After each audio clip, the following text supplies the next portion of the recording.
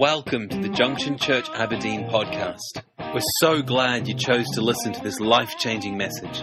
Speak on the holiness of God, which is not really a personal speciality, holiness. If I'm to be honest, I'm just exactly like everyone else here who falls way short of the mark. But that's why I'm not speaking on my holiness, I'm speaking on the holiness of God. And because that's something that doesn't change, and that's something that we can look up to, and God is good. So let's just pray right now, because what I'm about to speak to is just like what I'm about to speak to you can be just empty words. It really needs the Holy Spirit to open our hearts and to see and perceive the truth, and for the truth to go from just being something that we mentally ascend to something that we know experientially, and that's what God desires for us. So let's just pray now. Father, you are a great God, and Holy Spirit, we ask you right now that you would come and give us a revelation tonight of your holiness and how holy you are, and our state before you, Lord. Every day that you would reveal your truth to them. Lord, you're a loving God, a God who wants to be reconnected with mankind as a whole. I just pray tonight, Lord, that we would get a full understanding of who you are and your plans for us. In Jesus' name, amen. Are you excited to get into this subject? Yeah. Good. Ask yourself this question: am I a good person? It's a good question to ask. It's a good question to ask someone who is not a believer. Do you think you're a good person? And, your average person maybe would think that they are good. And how do they get their definition of what good is? Well, they just compare themselves to someone else. And so the way, if you want to feel good about yourself, the person that you've got to compare yourself to is Hitler, really. Because, you can't really get much worse. And so you compare yourself to him in the light of just pure evil. It's easy to feel good about yourself. And so it's an interesting question: am I a good person? It's interesting what people think about ourselves, but then to go and to think what God, how He sees us, and how a good God sees people. When about 10 years ago, when this church used to be in this room but faced this way, well, who was here? Okay, I'll have to go down. A few of you, yeah, probably about 10% of you when the church still faced that way. Oh, back in the day, this was before.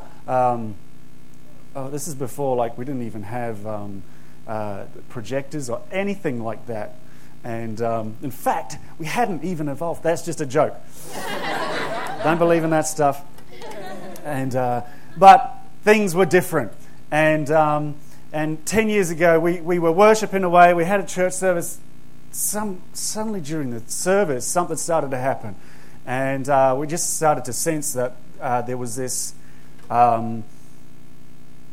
different presence in the room.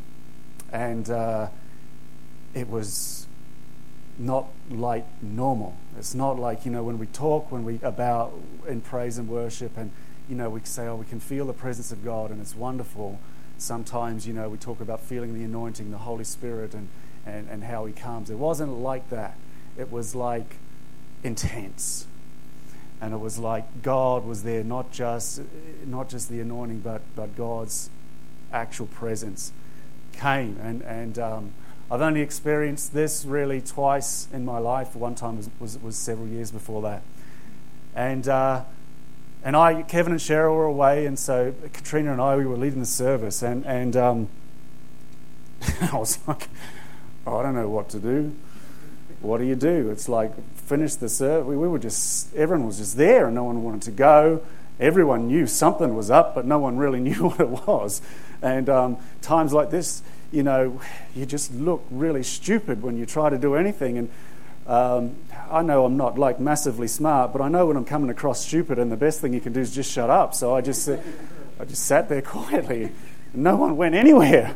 And maybe some of you were there for that time. And some people sort of was saying one or two things and maybe trying to prophesy and stuff like that. And I thought, man, something special's happened here. Just be quiet.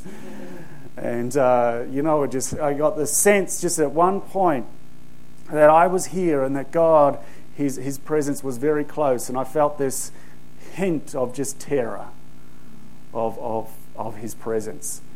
And we can look at the idea that God is our friend, and it says in the New Testament, Jesus said, "I no longer call you servants, I call you friends." And there's this side of God, loving and merciful, but God is God. He's more than that. And there's several instances in the Bible where people have encountered God, and I want to look at some of these tonight to see the reactions that happen to them. And so the first one is who we're going to look at is Isaiah. And in Isaiah chapter 6, we touched on this morning, starting in verse 1. We're going to look at what happened when Isaiah encountered God. It says, "In the year that King Uzziah died, I saw the Lord, high and exalted, seated on a throne, and the train of his robe filled the temple. Above him were seraphim, each with 6 wings. With 2 wings they covered their faces, with 2 they covered their feet, and with 2 they were flying. And they were calling to one another, 'Holy, holy, holy is the Lord Almighty. The whole earth is full of His glory.' At the sound of their voices, the doorposts and thresholds shook, and the temple was filled with smoke."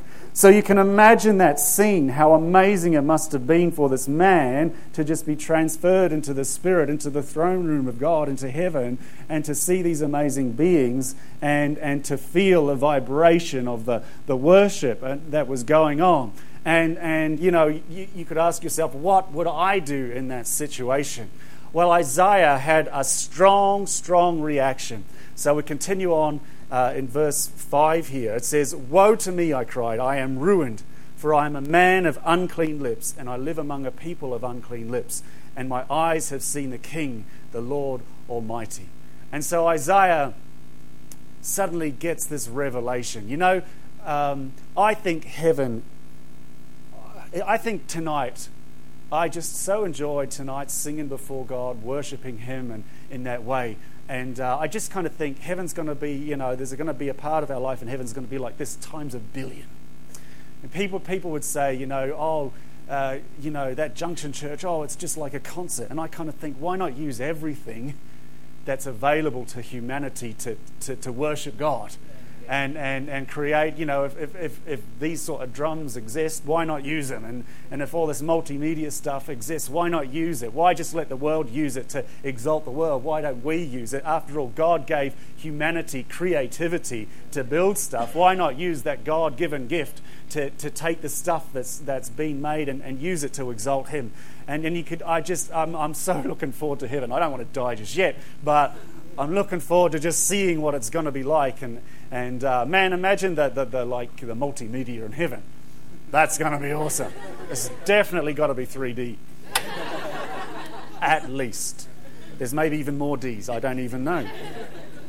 And you can look at it and think, man, that's going to be cool and fun and all of this. But when Isaiah is standing before God, he gets this actual revelation of God's absolute holiness. And, Isaiah probably thought of himself, I'm guessing, he was probably, in comparison to people, probably quite a holy man, probably quite law-abiding. But he suddenly became deeply aware of his own sinful nature. And he said, "Woe to me, I am ruined, for I am a man of unclean lips, and I live among a people of unclean lips, and I have seen the King, the Lord Almighty." And I think to myself, he must have become aware that there were things there were laws that God had spoken regarding what we speak, that he must have been very aware that he had broken. Maybe perhaps he had spoken negatively about people behind their back. He'd gossiped or said some sort of untruth or told lies, or maybe he'd even spoken out the name of God in a blaspheming way. Nowadays that's just a super common thing that happens, and it's but to use the name of God as a swear word is just before God the most offensive sin, and he became aware that not only had he done these sins, but he lived amongst a people that were deeply unholy, that were deeply sinful, and had done things which which could not allow them to be around a holy God. He became aware of this sin in his life. And another thing, a similar thing happened when Peter met Jesus. Peter had been out fishing, and obviously he must have known Jesus pretty well. And but they had this massive catch of fish, and they all came back, and he came before Jesus, and they're all blown away that they'd caught all these fish. And it says, when Simon Peter saw this, he fell at Jesus' knees, and he said, "Go away from me, Lord, I am a sinful man." What he saw, see, Jesus in appearance, just a man. He stood before a man, and yet he got the revelation, this understanding that this man was somehow God, somehow far much more than a man. And when he saw that he was standing before God, he became aware of his own nature. He became aware of his sinfulness, and he humbled himself. He said, "Go away from me. I'm a sinful man." I remember when I sat there on the front row, and there was his presence just there, not far away, and I thought, "Don't come any closer." I was scared. And this is God, who he is. And I'm sorry I'm not being so funny tonight. I have to kind of talk about this stuff, so it's real important. And so there's this universal truth that these guys became aware of, and that this man is sinful and he needs atonement. He needs to be made right. And this revelation of God's absolute holiness affected Isaiah for the rest of his life and his ministry. And you can read throughout the book of Isaiah and see he kind of speaks from that point of view. And it's a good revelation to have, a very good understanding to have. Once we understand this, we can see the world for what it is. This morning I was talked about the wonderful creation that we live in, and it is wonderful. But when we understand that also there's a sin nature, that mankind has fallen, then it helps us understand why stuff's broken. God has provided us with this amazing creation and to live on this planet, and there is more than enough food that is produced on this planet, and yet people starve.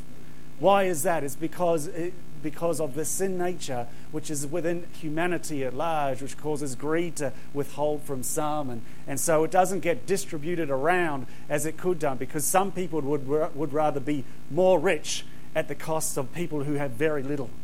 But God is raising up a church who will offset that problem. And so people have this question: why is there suffering? That is the number one question for people who are, percentage-wise, people who are wanting to know about God or question the existence of God. Why, if God is good, why does he allow suffering? And the reality is this: is that God has given us a free will, if we didn't have a free will, we would be robots. God has given man a free will, and man has chosen to exercise that in a way that was sinful. And so there is suffering in the world, and this isn't a full explanation, but much of it is because of the sinful nature that is in mankind, which is just selfish and would rather benefit ourselves to the exclusion of other people and to the cost of other people. And so this is something that's within us. And it's not until we were presented with the absolute holiness of God that we stop comparing ourselves with each other, and we start to think, oh man, I fall so far short of this holy God. Isaiah prophesied later on in the book of Isaiah 59 verse 2, he says, "Your iniquities or your sins, all these things, your selfish acts have separated you from God." And this state that we're in, it separates us from God. Imagine a Grand Canyon where God is on one side and we are on the other side. All of mankind is separated him by a chasm which is impossible to cross. We have nothing to cross it with. There is no rope bridge, there's nothing. There's just an impassable, vast chasm between us and God, and we're separated from him because of our sinful nature.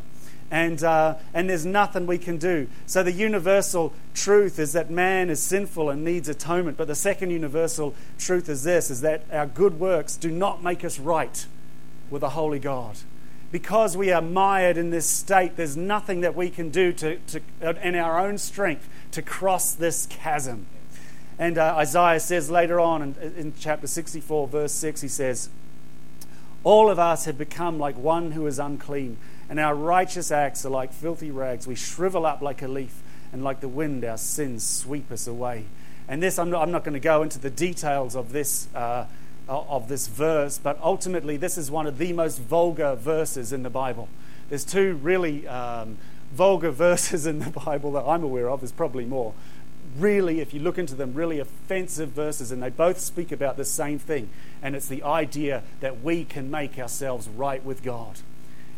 Whenever the Bible's getting really offensive, it's about this one thing, this idea that in our own strength, our good works can make us right with God. It says everything that we try to do good is just disgusting. It's a vulgar expression. Paul in the Bible was even more explicit. Paul is talking about in Philippians chapter 3, verse 8 and 9. He's talking about how he was the most law-abiding, good person in terms of following God's law who was. If anyone had a reason to boast about how good he was, it was him. And he says this, what is more, I consider everything a loss because of the surpassing worth of knowing Christ Jesus my Lord, for whose sake I have lost all things. I consider them garbage that I may gain Christ. What he's saying when I consider them garbage, everything that I have done, every time I have obeyed the law, every good work I've ever done, now I look back on that, I consider that garbage. Now, if you go and look into that word garbage is not garbage. It's often referred to as dung, and it's basically the most offensive word that he can use with dung, which is in English. I'm not going to say. And he talks in Romans, he talks about how he was utterly sinful. He just had this understanding that there was no good. Every good work that he had ever done was in fact mired in sinfulness, and our good works do not make us right with God. I would probably be, without kind of floating my own boat, without wanting to kind of, make myself seem like citizen, like some kind of upright, upstanding, morally good citizen. People would probably look at me and think, oh, he's a pretty good man. One thing we do is we feed a lot of poor people from our church, and we help a lot of people throughout the last quite a few years of my life. I've just been involved in helping different people, and a lot of personal sacrifice to just help people have better lives, become more, in a worldly sense, law-abiding and good people. And so people would look at me and say, Andrew, you're a good man. And but about a year ago, I was driving a little bit fast. And I was driving through a town, and it was a 30, and I had this worship music on. That was my excuse. And it was Hillsongs, and I was like, I was really getting into it.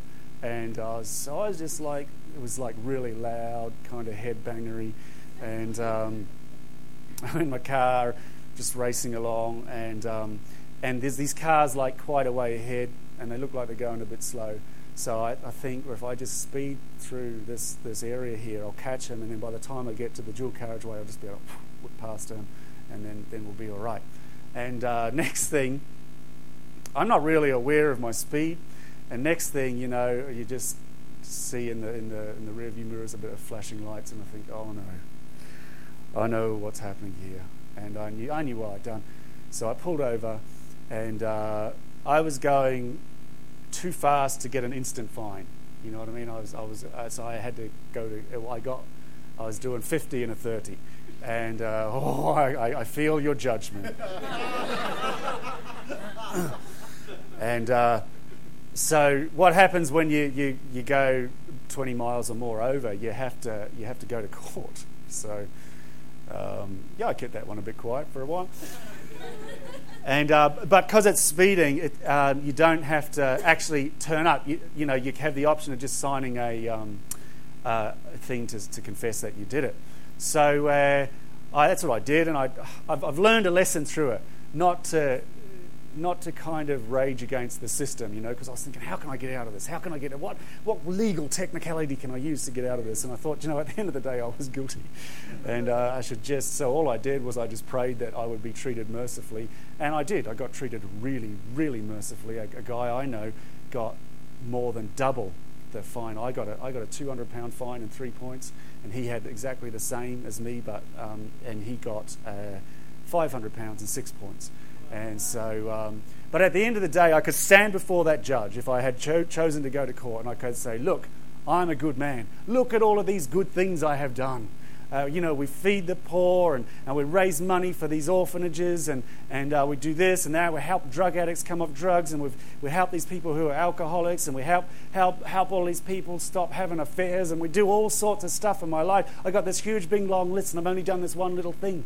But the judge would then look at me and say, all of these good things don't make you innocent of this. Yeah. You've done this, but you've still done this. What if I'd done a crime which there was a victim, and the victim would still want justice? And God is a just God. And so even though we build up a list of good things that we think are good, he's like, but there's this other list that you've done, and justice needs to be served. And so our position, humanly speaking, is completely hopeless.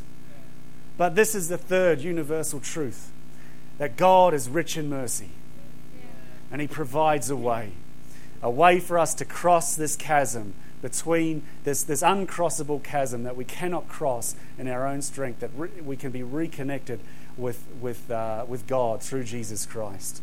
And it says in verse 6 of Isaiah chapter 6, then one of the seraphim, one of the angels, flew to me with a live coal in his hand, which he had taken with tongs from the altar, and he touched with my mouth, and he says, see, this has touched your lips. Your guilt is taken away, and your sin is atoned for. You are made right. Jesus said to Peter's there trembling, I go away from me, I'm just a sinful man. And Jesus says to him, don't be afraid. We have a God who wants to be reconciled to us. He loves us, and he values us, and he values you. You are of great worth to him. Paul said, carrying on in Philippians, he counted all these things as garbage so that he could gain Christ and become one with him. I no longer count my own righteousness through obeying the law. Rather, I become righteous or right with God through faith in Jesus Christ. And as we put our faith in Jesus Christ, He makes us right with God. You see, there was a substitution that happened. I tried to think, how can I explain this idea to children? I used to teach the children up where we're at, and so I thought of the idea of substitution. It's a theological concept, and I said, who plays football? And of course they've all played football. Who knows what a substitute is? And so they all knew what a substitute is. A substitute comes on and then takes your place. And I said, well, that's what Jesus did for us. You just imagine that you did something really bad in football and you're just about to get a red card, and Jesus comes on and takes that for you. And then you are seen as innocent. And so we are seen before God as being guilty and sinful, and Jesus is seen as being perfect, and he does the swap. He becomes our substitute, and God looks down and the punishment is put upon Jesus, and God sees our Jesus righteousness in us, and we can then stand before a holy God, blameless and able to be reconnected with God. And this is the good news. Really, really simple message tonight, but this is the good news that we have, and this is the fourth point I want to make tonight. That at the end of these encounters that these men had, Isaiah had his account in heaven. Peter had his account with Jesus, and Paul had his account on the way to Damascus, and he fell off the horse, and he eventually got this revelation that his faith in Christ was what made him right. At the end of all of these encounters, these men became utterly devoted to God's cause. And then it says here in verse 8 of Isaiah 6, Isaiah says, "Then I heard the voice of the Lord saying, 'Whom shall I send, and who will go for us?' And I said, 'Here I am, send me.'" Jesus said to Peter, "From now on you will fish for people." And he gave him this mission. And I think to myself, working backwards, it's worth thinking, am I that devoted to the mission? You know, we call it reverse engineering, looking at the end and then the end result and then working backwards to where we are now. And perhaps if we're not totally devoted to his mission of spreading his good news, that mankind can be reconciled to God, then perhaps we haven't received a revelation of his holiness, a full revelation of his holiness. Perhaps we have never truly come to grips with the idea that we are actually not good enough. I have been in church for most of my life, really, and looking back, I realize that there are many people who came to church, but they never got saved. They never received Christ. They just saw going to church as being a good work.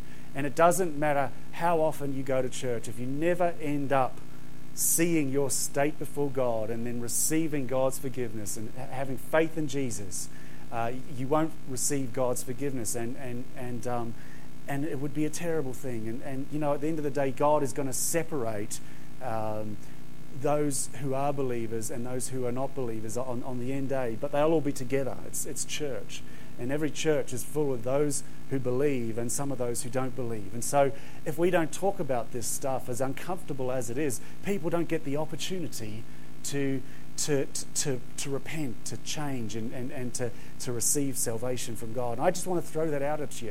If you're not devoted to his cause, then perhaps you've never understood your state before God and God's perfect holiness. And so what I'm asking tonight is for us all, really, is to do three things. Number one is to understand our sinful state before God. And number two is to understand that we are helpless to fix that problem. And the third is to put our trust in what Jesus did on the cross to reconcile us back to God. To understand that, to turn away from everything that we know is wrong. You know, the Bible says that men loved darkness because their deeds were evil. But a light came into the world, and that light was Jesus Christ. And if we're willing to turn away from that darkness, those evil deeds, and walk into the light where we know that God sees everything that we think and say and do, and put our faith in Jesus Christ and follow him for the rest of our lives, then we will be able to stand before God without terror, without fear. And this is of critical importance.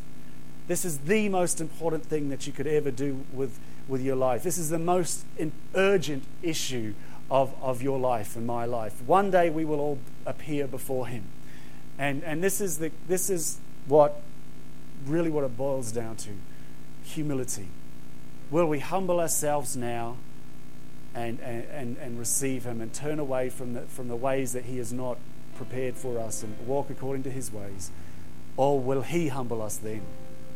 And I would rather humble myself now. I remember when I was 14 years old, I was a young man brought up in a Christian home. My mum was a Christian, but I was a young man. My eye was on the things of the world. I just wanted what the world had to offer. I found that although I believed in God, I believed in Jesus, I had no heart for his things. I just thought, live life, enjoy life while you're young, and like that One Direction song. Live while you're young. What a rubbish song. Yeah. So cool. Yeah. One Direction. Rock on. And came a day I just started to become aware that I was in darkness. I can't describe the feeling, but I remember just talking with a friend of mine, and we were sitting. We had a jacuzzi at the back of our house, and me and my mate were just sitting, and we were talking. And he wasn't a Christian, and he just started talking. He's quite interested in like demonic stuff. And we were talking. He was from a Christian family as well. We were talking away, and I just became aware of darkness around me. This emptiness, this chasm. There's just spiritual darkness, death. And basically this guy who he still wouldn't even know to this day, he just put so much fear in me, I just got saved. He's still not a Christian himself. It just set me on a pathway, and very, very soon I just started reading my Bible every night. Whenever I read my Bible, I would get peace. I think, this God, I'm trying to connect with him, I don't know when it happened. Somewhere through these months, I must have realised that if I turn from my sin and put my faith in Jesus Christ, that I could be reunited with God, forgiven for my sin. And that's what happened when I was 15 years old. Now I'm 41. I've been following Jesus for 26 years, sometimes not very well. Everything I do now is the good works I don't do to make myself right with God. I just do them out of gratitude. And I'm willing to pay the price for him. He's so good, been so good to me. And one day I will stand before him, and I look forward to that day. One day we will live in eternity with him. But maybe there is people here tonight that you don't know for sure that you are saved, that you've been forgiven before God. And maybe that you look at your life and you think to myself, I'm not committed to his mission to speak the gospel. Maybe I'm not convinced of its truth. Maybe I think I'm a good person. I'm not 100%. For more information about the church, visit us online at www.thejunctionchurch.com or come along and see for yourself in one of our services.